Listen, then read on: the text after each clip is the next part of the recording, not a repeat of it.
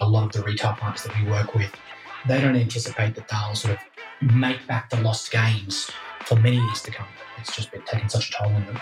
But at the same time, I think what we're going to see, particularly coming into the holidays, is that there's going to be this huge pent-up consumer demand where all of those individuals who retained employment and haven't been able to spend, whether it's on holidays or on going out or shopping in a physical store, whatever it might be, I think you're going to start to see some of that pent-up demand start to flow through the economy as we move into the holiday period.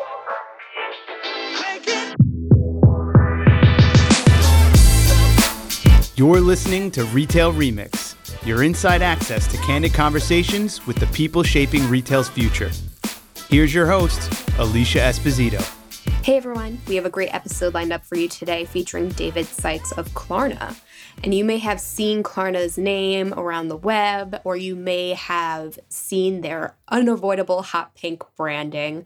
But I really want to dig into the evolution of the brand from B2B payment company to end-to-end brand experience for consumers. It's a very big shift and a fascinating one, and David and I get into it all, why the shift was needed, the role of virtual events and partnerships, and how the brand is not just partnering with brands, but also consumers to really transform the perception of payment in and of itself and really afford users the flexibility, the transparency that they need in these tough times. So if you're interested in learning more about the Klarna story, or if you're looking for some hot takes and ideas of how to improve your payment experience, this episode is for you. David, thanks so much for taking the time. Great to have you on the show. Thanks so much for having me. I'm really excited to join. So first, let's start with the basics. Why don't you introduce yourself and share a little bit about the work that you do with Klarna? Yeah, sure. Happy to. So my name's David Sykes. I lead Klarna's US business. I've been in the role for about 9 months now. And effectively, my main focus on any given day is in particular leading the sort of the commercial teams and the B2B marketing teams and our relationship with our sort of almost 5,000 retailers here in the US. Excellent. And Klarna has been making some big moves, some really exciting headlines and developments coming out of the company. So definitely want to get into those today. But let's start at the ground level, so to speak. For those who don't know Klarna, why don't you provide a boilerplate, so to speak, around the business and your overall goals, especially through the lens of retail? Yeah. So look, when I describe Klarna, we're a fintech and we're Europe's largest private fintech. But really, I think that the aspiration for Klarna is a little broader than that. When I think about Klarna, we really want to sit at the intersection of retail and payments and banking and really influence and make smoother all of those activities. So the company was founded in Sweden about 15 years ago with really the goal of just making shopping easier or shopping smoother.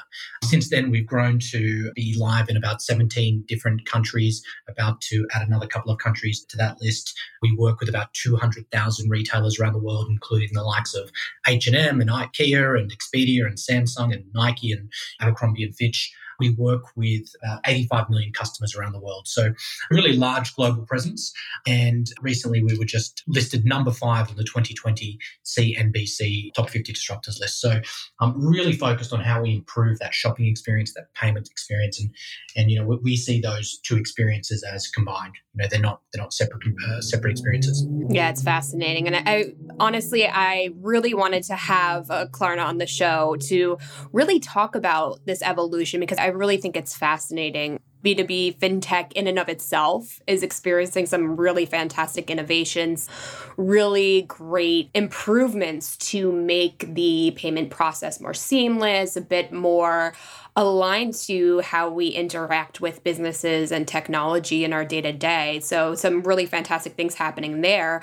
But Klarna is really taking that a step further for not just retail partners, enabling more payment options, making it smoother, as you say, but also bringing more payment options and flexibility, accessibility to consumers. And the brand is really transforming, right? Almost into like an end-to-end shopping service and experience for consumers. So I guess let's dig deeper into that evolution and why this shift or improvement was necessary, because I mean, just looking at the payment space in general, it has experienced so much change and so much innovation. So how does this coincide with where Klarna was meant to be or where you guys wanted the business to go overall? It's a great question. And I think, in fairness, when Klarna started, the ambition was really simple. The ambition was to be a B2B payments company. And I think that what happened in payments is, PayPal just blazed this incredible sort of like trail that, everybody who came after, saw the ambition, which was be like PayPal, be at the checkout of every retailer. And I think that was probably Klarna's early ambition, but it evolved. And I think the reason it evolved for us was we realized that what happens after the checkout is just as important. The consumer journey, the consumer experience doesn't stop when you click into your payment details. It continues on past that. And we realized that we had an enormous ability to influence what happens after the checkout in a really positive way, influence in a positive way for the consumers who use Klarna, but also influence in a positive way for the retail partners that we have. So we now view ourselves not just as a payments company, we view ourselves as a shopping company. And our ambition is to improve shopping, to make shopping easier. And that's across the entire user experience. So from discovery and delight all the way through to conversion, and then post that conversion experience. It's about making sure that all of those touch points are providing customers with value and flexibility. And we've had a lot of success with that. So, what we sort of view all of these components as complementary. So in the US, you can see us at the checkout on Sephora and on North Face and on Timberland and Adidas and Abercrombie and Fitch and Ticketmaster and a bunch of really great retailers. We're there, just like PayPal, just like, pay with a Visa or MasterCard. But that's not where the journey finishes. And I think an early challenge that we had was a customer would discover us on Sephora and they'd really like that experience. And then they'd go onto Amazon or they'd go onto Walmart and we weren't there. So, the experience stopped. And we realized very early on that we wanted to be able to transcend the retail partnership, almost campaign directly to the consumer and give them the options to shop with Klarna anywhere. So we built our app, which basically gives a consumer the ability to go onto any website in the US, make a transaction with Klarna. We then really wanted to build on that experience. So, not just let a customer make a payment with Klarna. We now let a customer track a package with Klarna. We let them wish list and share wish listed items with Klarna. We let them register for price drop notifications, a whole heap of other components that are sort of complementary to that core shopping experience. And what's really interesting is that when we started to overlay these experiences, we saw the way in which consumers were engaging with our products, just transform. We have now about 1.2 million monthly active users of our app in the US. And on average, they're spending 7 minutes a session. And it's just a totally different way of interacting with the Klarna app than, say, an American Express app or your Citi app. And that's because of this shopping experience that we're providing. That's fascinating. So that pivot to being more utility-based, so that last stop, so to speak, in the shopping journey, to an end-to-end integral experience for the consumer. I mean, that's significant, I think, from a business perspective, but especially from a brand and marketing and messaging perspective. So what kind of pivots were required for Klarna? I mean, I guess the retail side is one thing, like the retail and brand partners, but also from the consumer side, right? Because, I mean, looking at your app usage, I mean, those are significant numbers. So what has been most effective for getting this buy-in from the consumer standpoint when, I mean, just looking at apps specifically, engagement rates on mobile apps have been such a big issue? And you don't have to go into mobile specifically, but I guess I'm curious about just that brand image and that messaging shift that you had to undergo in order to be successful with this shift. Yeah, we had to think about it a lot, right? We decided a little while ago that we didn't want to appear as just another payments company or another bank.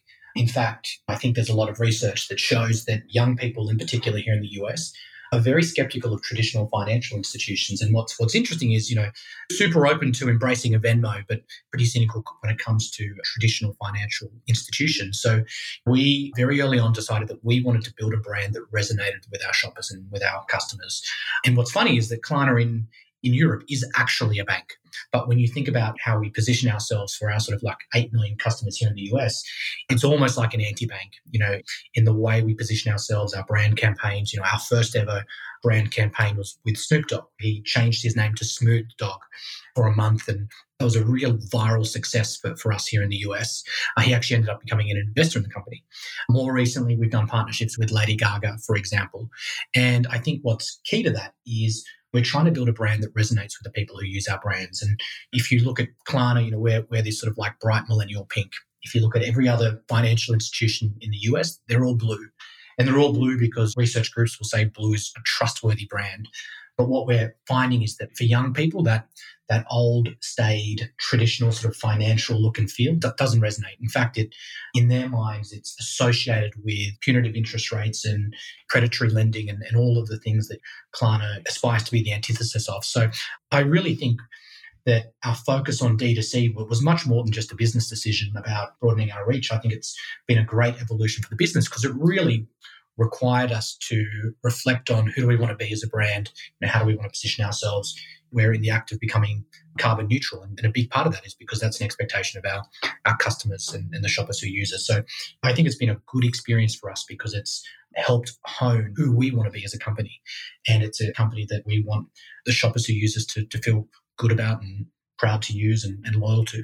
Oh, that's excellent. So I do want to dig deeper into these great experiences that Klarna has really focused on creating, especially in this current climate, right? Where in-person experiences, the traditional pop-up model obviously is basically impossible right now or not very much encouraged.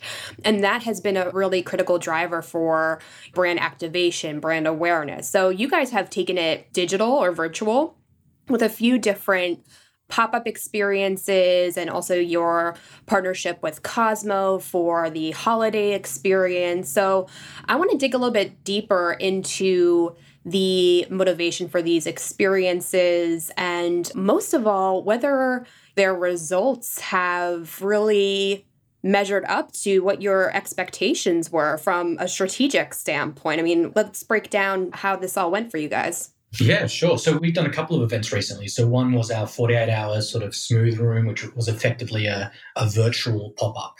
And most recently, we did a partnership with Cosmopolitan magazine where we effectively created a 2-day shopping holiday called Hauliday, Hauliday. And what's really interesting is both have been tremendously successful. And I think that they've been successful for a couple of reasons, right? I think COVID's obviously had a bit to play. People are changing how they shop. Online shopping has, in many instances, grown as in-store shopping has declined. So there's no question that the changing way in which consumers are shopping just purely because of COVID has influenced the success of these events. But I also think it probably goes broader than that. And I think it's because the consumers who shop with Klarna, they're very focused on shopping digitally. These types of events resonate with them and we get tremendous buy-in from our retail partners. So you think about that 48-hour smooth sort of virtual pop-up, we had one-of-a-kind pink Fender Stratocaster guitars that you could buy. We had very, limited edition, Adidas sneakers that you could win or you could buy, like a whole heap of just, very bespoke, very aspirational products that were a part of that. And so I think what that reflects is, the buy-in that we get from our retailers. When we did the Cosmopolitan 2-day sale event, which we really mirrored on some of the large online sales events that you see in Asia. But we had, tremendous buy-in from Sephora, Finish Line and Adidas. We had Reebok giving, I think it was 40% discounts if you shopped over the weekend. And, just taking that one event, I think we had Cosmopolitan reach out to their 75 million monthly readers. We reached out to our 8 million consumers. All of our brands bought in and promoted the event. I think Klarna, we saw 3x increase on our transactions volumes over that weekend, which is something that we'd normally see on sort of like a Cyber Monday or a Black Friday. So really, really successful event for us, very successful for our partners. And I think probably an indication of the type of event that we're going to see increase here in the US. Like I said, these types of events are actually really common in Asia. They do tremendously well over there, things like Singles Days, for example. We wanted to bring something like that, partner with great retailers, great publications like Cosmopolitan. And our audience has really, really embraced it, which is exciting. Yeah. And what I really like about the strategy behind these experiences is this connection to the cultural context of consumers, right? It's interesting because around this time, we would be holidayed out, right? Like we would be really deep into holiday coverage. And because of everything else going on, it's like that's kind of a few layers deeper into our psyches in a certain respect. So I think creating this experience that's a bit more fun really brings together all of these key brands that are top of mind for consumers, really makes for a great experience. And I know too that you have a new partnership as well with Animal Crossing, which in and of itself is kind of this cultural phenomenon. So do you think this like intersection of culture and context of the consumer and bringing commerce into that is kind of what's really the next stage in marketing relevance? I mean, I'd love for you to share a little bit about that Animal Crossing partnership too and what that kind of looks like, because I mean, I just look at my social feeds and that's all a lot of people are talking about right now. Yeah, absolutely. So I think it'd be fair to say that we want to be where our customers are. So if you think about the audience that we're engaging with, right, it's overwhelmingly a Gen Z audience, overwhelmingly a millennial audience. And when we think about how do we continually add value to those customers, how do we continually create consumer preference and brand loyalty and, a platform that's engaging, a really big part of that is going to be speaking to them on the platforms that they're on, whether that be Instagram or, in the future TikTok or things like Animal Crossing. It's going to be partnering with brands or individuals that resonate with them. That's extraordinarily key to what we do. And I think the first few forays that we've had into that, the Animal Crossing partnership is a really good example of one that's already been tremendously successful. I think it's something that's going to be core to our D2C efforts moving forward. And it's because, in part, there's just total alignment between us and those partners, right? Like we're all trying to speak to the same audience. We're all trying to offer those audiences value and engagement. And I think that just as we want to align with brands and companies that sort of, resonate with who we aspire to be. I think one of the reasons we've been so lucky to forge partnerships with people like Lady Gaga, who actually don't do a lot of commercial arrangements, is because they also look at Klarna and they look at the way we position ourselves and the company that we aspire to be. And I think that creates a level of comfort on their side in a way that might not be the case with a traditional bank. So it's really, really important for us, those types of partnerships. And I think you're going to see even more as we go on. We've got some really exciting ones in the back end of the year around things like gaming, for example. So it's a really big part of the business. Excellent. And you've brought up a few times now, David, where your audience or your user base tends to skew more Gen Z, more millennial type users who are already digital natives in a certain respect. I mean, they kind of grew up with smart technology, smartphones, and e-commerce is kind of innately embedded into their daily activities. There's not so much of a behavioral change there, but obviously, in this current context, we are seeing significant shifts to e-commerce and digital channels, either to replace existing brand preferences or just to kind of fill gaps. So really, really interesting changes, I think, happening within the retail industry as a whole. But curious if you're noticing any significant shifts in activity or behaviors among your user base in light of the pandemic. Are you seeing an uptick in Klarna services? Has there been a shift in terms of categories? Because, I mean, we've seen our own research around the categories that are being most hit by the pandemic, but I'm not sure if you have a different experience or have seen different findings. Yeah, it's actually fascinating what we've seen. So we process about 1 million transactions a day. So you actually have your sort of finger on the pulse of how consumers spend, both here and in other markets around the world where we're live. And I think a couple of things sort of leap out at me when I think about consumer purchasing behavior during the pandemic. And the first is just how variable it has been week to week. So we've seen tremendous spikes in certain categories at different points across the pandemic. So, early on when they announced stay-at-home orders, we entered this phase that we sort of colloquially refer to as stock up, and people needed food and they needed all of those basic things that people need to get by. And you saw things like pet food, just increase like 75% week on week, tremendous spikes. We then moved into a sort of a phase where, I describe it as like settle in, where we saw people start to think about ways to entertain themselves, and video games increased 180%. Again, almost week on week, we saw these incredible spikes in certain product types. Anything athletics related has just exploded. Running shoes are up 100%, a little over 100% for most of our retail partners. And then you saw things like when the stimulus checks would hit, you just saw increases in spending that again you'd normally conflate with like the Christmas holiday shopping period, where you saw people, all of a sudden get a little bit more money, maybe make purchases that they had been holding off on. So I think what's interesting is you've just seen this extraordinary, almost week-to-week variability in how consumers are spending. And you definitely have, some categories where it's very, very clear that not only are they elevated, that they're going to be elevated for the near term. So we see like athleisure is significantly up year on year. We see sleepwear significantly up year on year. Personal care, anything related to personal care, significantly up year on year. So, and probably not unsurprising, right? But I do think it's just interesting how much consumers have changed, not only what they buy, but where they buy it and how they're paying for it.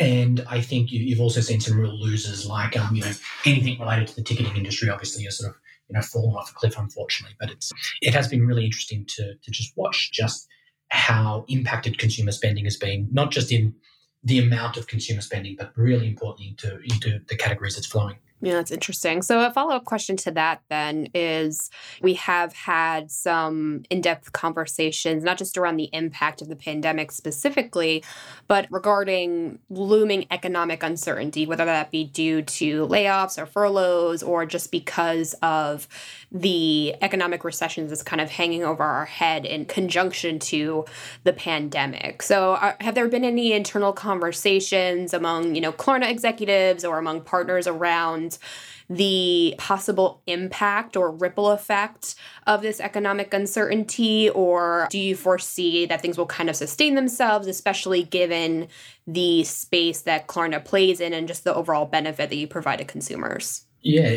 look, it's something we think about, obviously, as all business leaders are thinking about at the moment. Nothing is more damaging to business than uncertainty. I think when it comes to Klarna, we've been extraordinarily fortunate through this period in that we're heavily weighted towards online, and online sales have proved really robust. So I think, what's happened is that while aggregate retail spending is down, so much of traditional in-store spending has shifted online, that online sales have actually been, in many cases, up based on, prior month or pre-COVID or year on year. So we've been really fortunate in that regard that, online is such a core component of our business. Online's been relatively robust.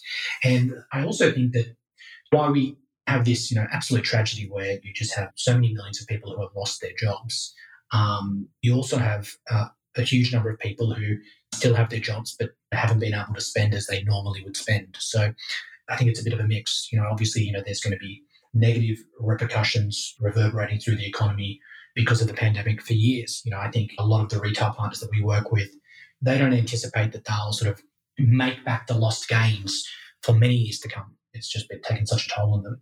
But at the same time, I think what we're going to see, particularly coming into the holidays, is that there's going to be this huge pent-up consumer demand where all of those individuals who, retained employment and haven't been able to spend, whether it's on holidays or on going out or shopping in a physical store, whatever it might be, I think you're going to start to see some of that pent-up demand start to flow through the economy as we move into the holiday period. So it's a mixed bag. I think, again, we work with so many retailers who've obviously faced extraordinary challenges during this period.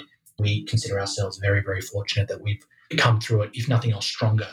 And, we really see our role as how can we work with those retail partners to support them as best we can. How do we work with our customers to give them flexibility as best we can, given that we've been sort of landed in this fortunate position. Oh, excellent. Yeah, and I know there's still so much up in the air. It's very hard to really benchmark or predict what's going to happen. So definitely appreciate your transparency there.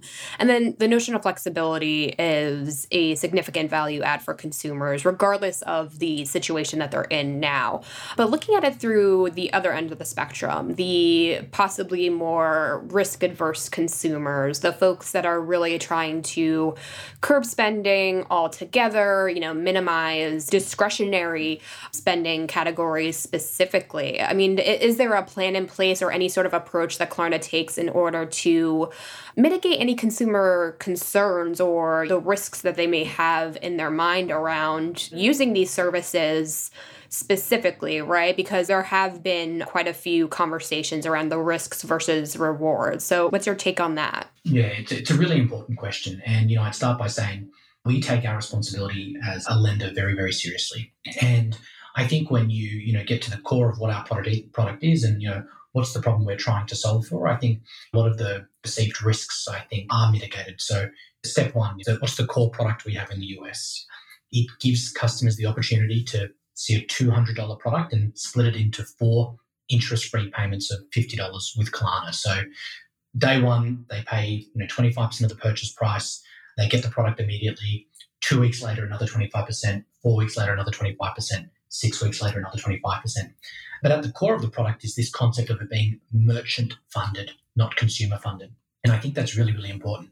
For the customers who use that product, there's no interest component of that. If the purchase price was $200, that they only pay $200. We actually make our money from the retailer, hence the merchant-funded component of it. And I think that gets to the second part of it, which is, what's the historic problem that we're trying to solve for, that we're, positioning ourselves as the sort of the opposite of, and it's credit cards. The growth of Klarna, I think, is being driven in very large part by the fact that young people here in the US are overwhelmingly engaging with traditional financial products at a lower rate. More than half of all young people in the US don't have a credit card. And, that's a much higher rate than previous generations. And I think a part of that is because, think about the credit card business model, think about the credit card user experience. It's rack up a bill of $5,000, lose your job or have a financial issue. All of a sudden, you're not paying the full balance back. You're only paying the minimum balance back. Your balance is increasing because you can still spend on it. The component of it that's tracking an interest rate is growing every month. That's what the credit card industry was built on, that idea of knowing that a certain subset of consumers aren't going to make their payments in full. I really do feel like we're building a model here that's the total opposite of that. It's a merchant-funded, consumer-friendly option. And it really is a scenario where both the consumer and the merchant win in that model, because the easier that our retail partners make it for a consumer to make a transaction with no cost to them, the more our retail partners sell. So I do think it is one of those models that works quite well for both parties. The only other thing I would say to it, right, is, again, when you think about what's at the core of our model, average transaction through Klarna is about $150.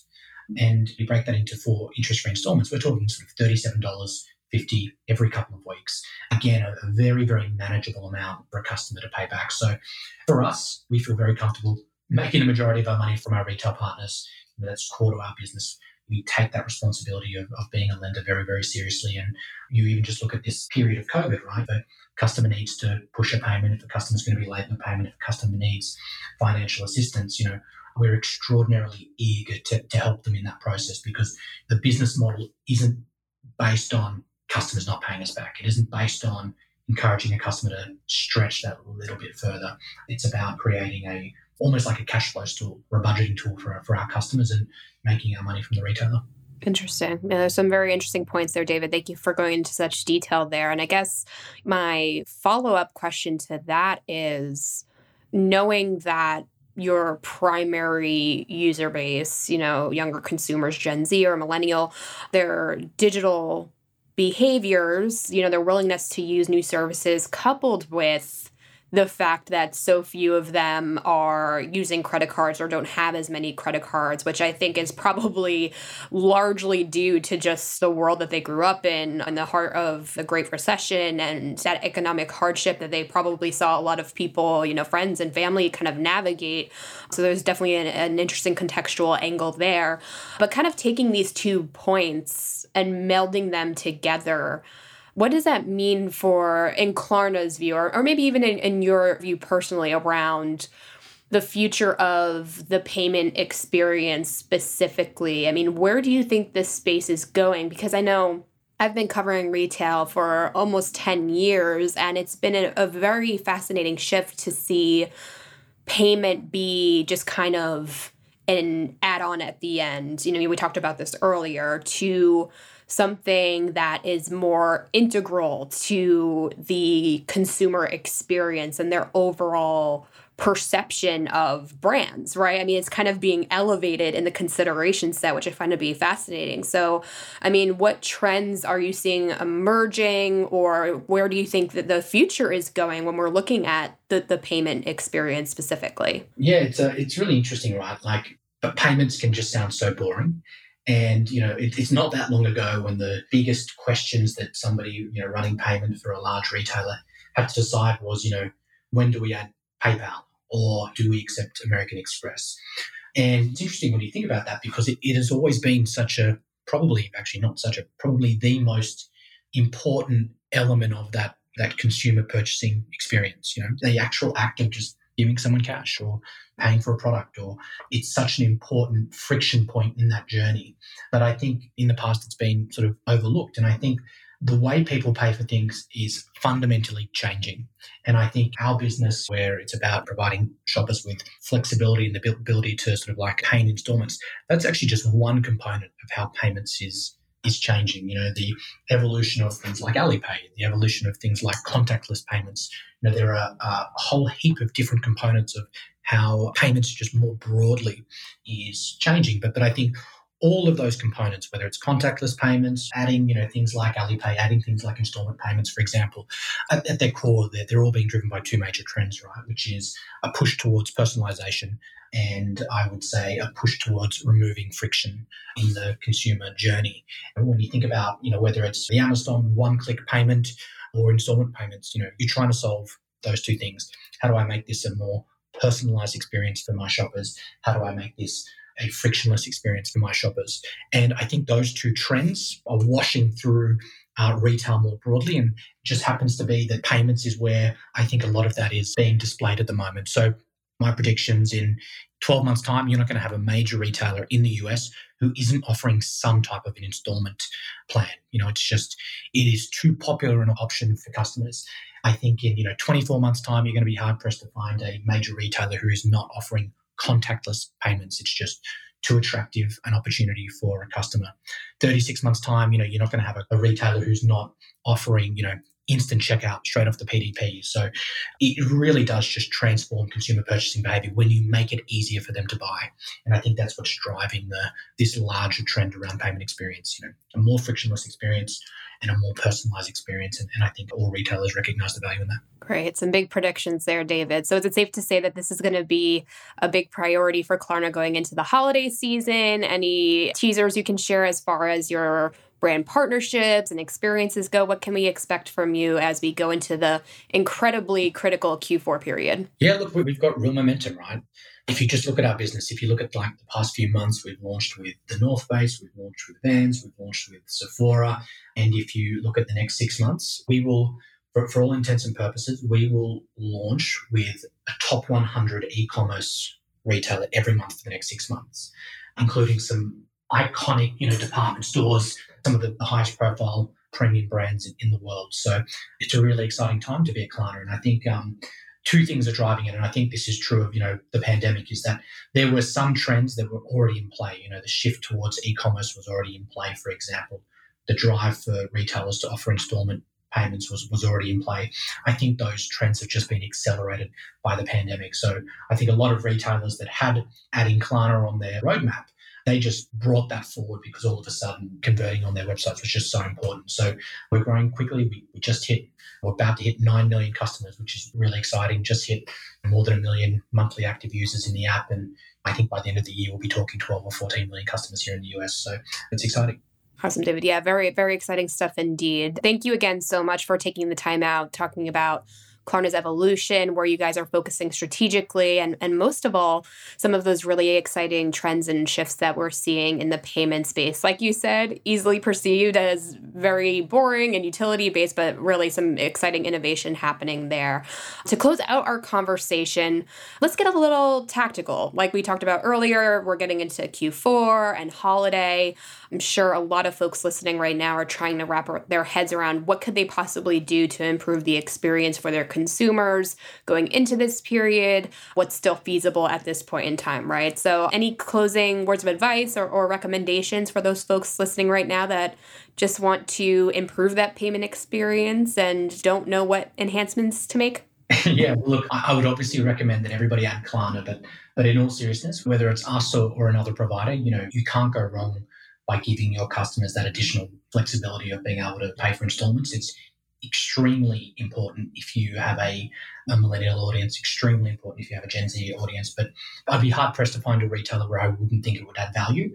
But the key thing I would say is just think of those, all retail is following just one big arc, right? And that arc is built on those two premises: increased personalization, reduced friction. So whether you're thinking about your returns process, your payments process, the personalization that you're offering customers in store, always do it through the lens of those two things. Am I either increasing personalization or am I reducing friction? Or ideally, I'm doing both. And, you can't go wrong. And I think if you approach payments through that lens, then adding Klarna makes a lot of sense. But so does adding, Apple Pay, and so does adding Alipay. And really, then it just becomes a conversation about which do I do first? And, that's going to be, something that each retailer is going to need to decide on their own. Awesome, David. Well, thanks again so much for taking the time out and for sharing such great detail and insight into where this space is going. Really appreciate it. No, thanks so much for having me. And of course, thanks everyone out there for listening. If you have any feedback on this episode or have a suggestion or an idea for a future episode, feel free to reach out to us on Twitter at @OurTouchPoints. And if you haven't already, please subscribe to this series. You'll get alerted through your preferred podcast player whenever new episodes are available. Thanks, everyone, and we'll see you next week. Thanks for listening to this episode of Retail Remix. Be sure to subscribe so you never miss an episode. You can find us on your favorite podcast player. Until next time, keep mixing it up.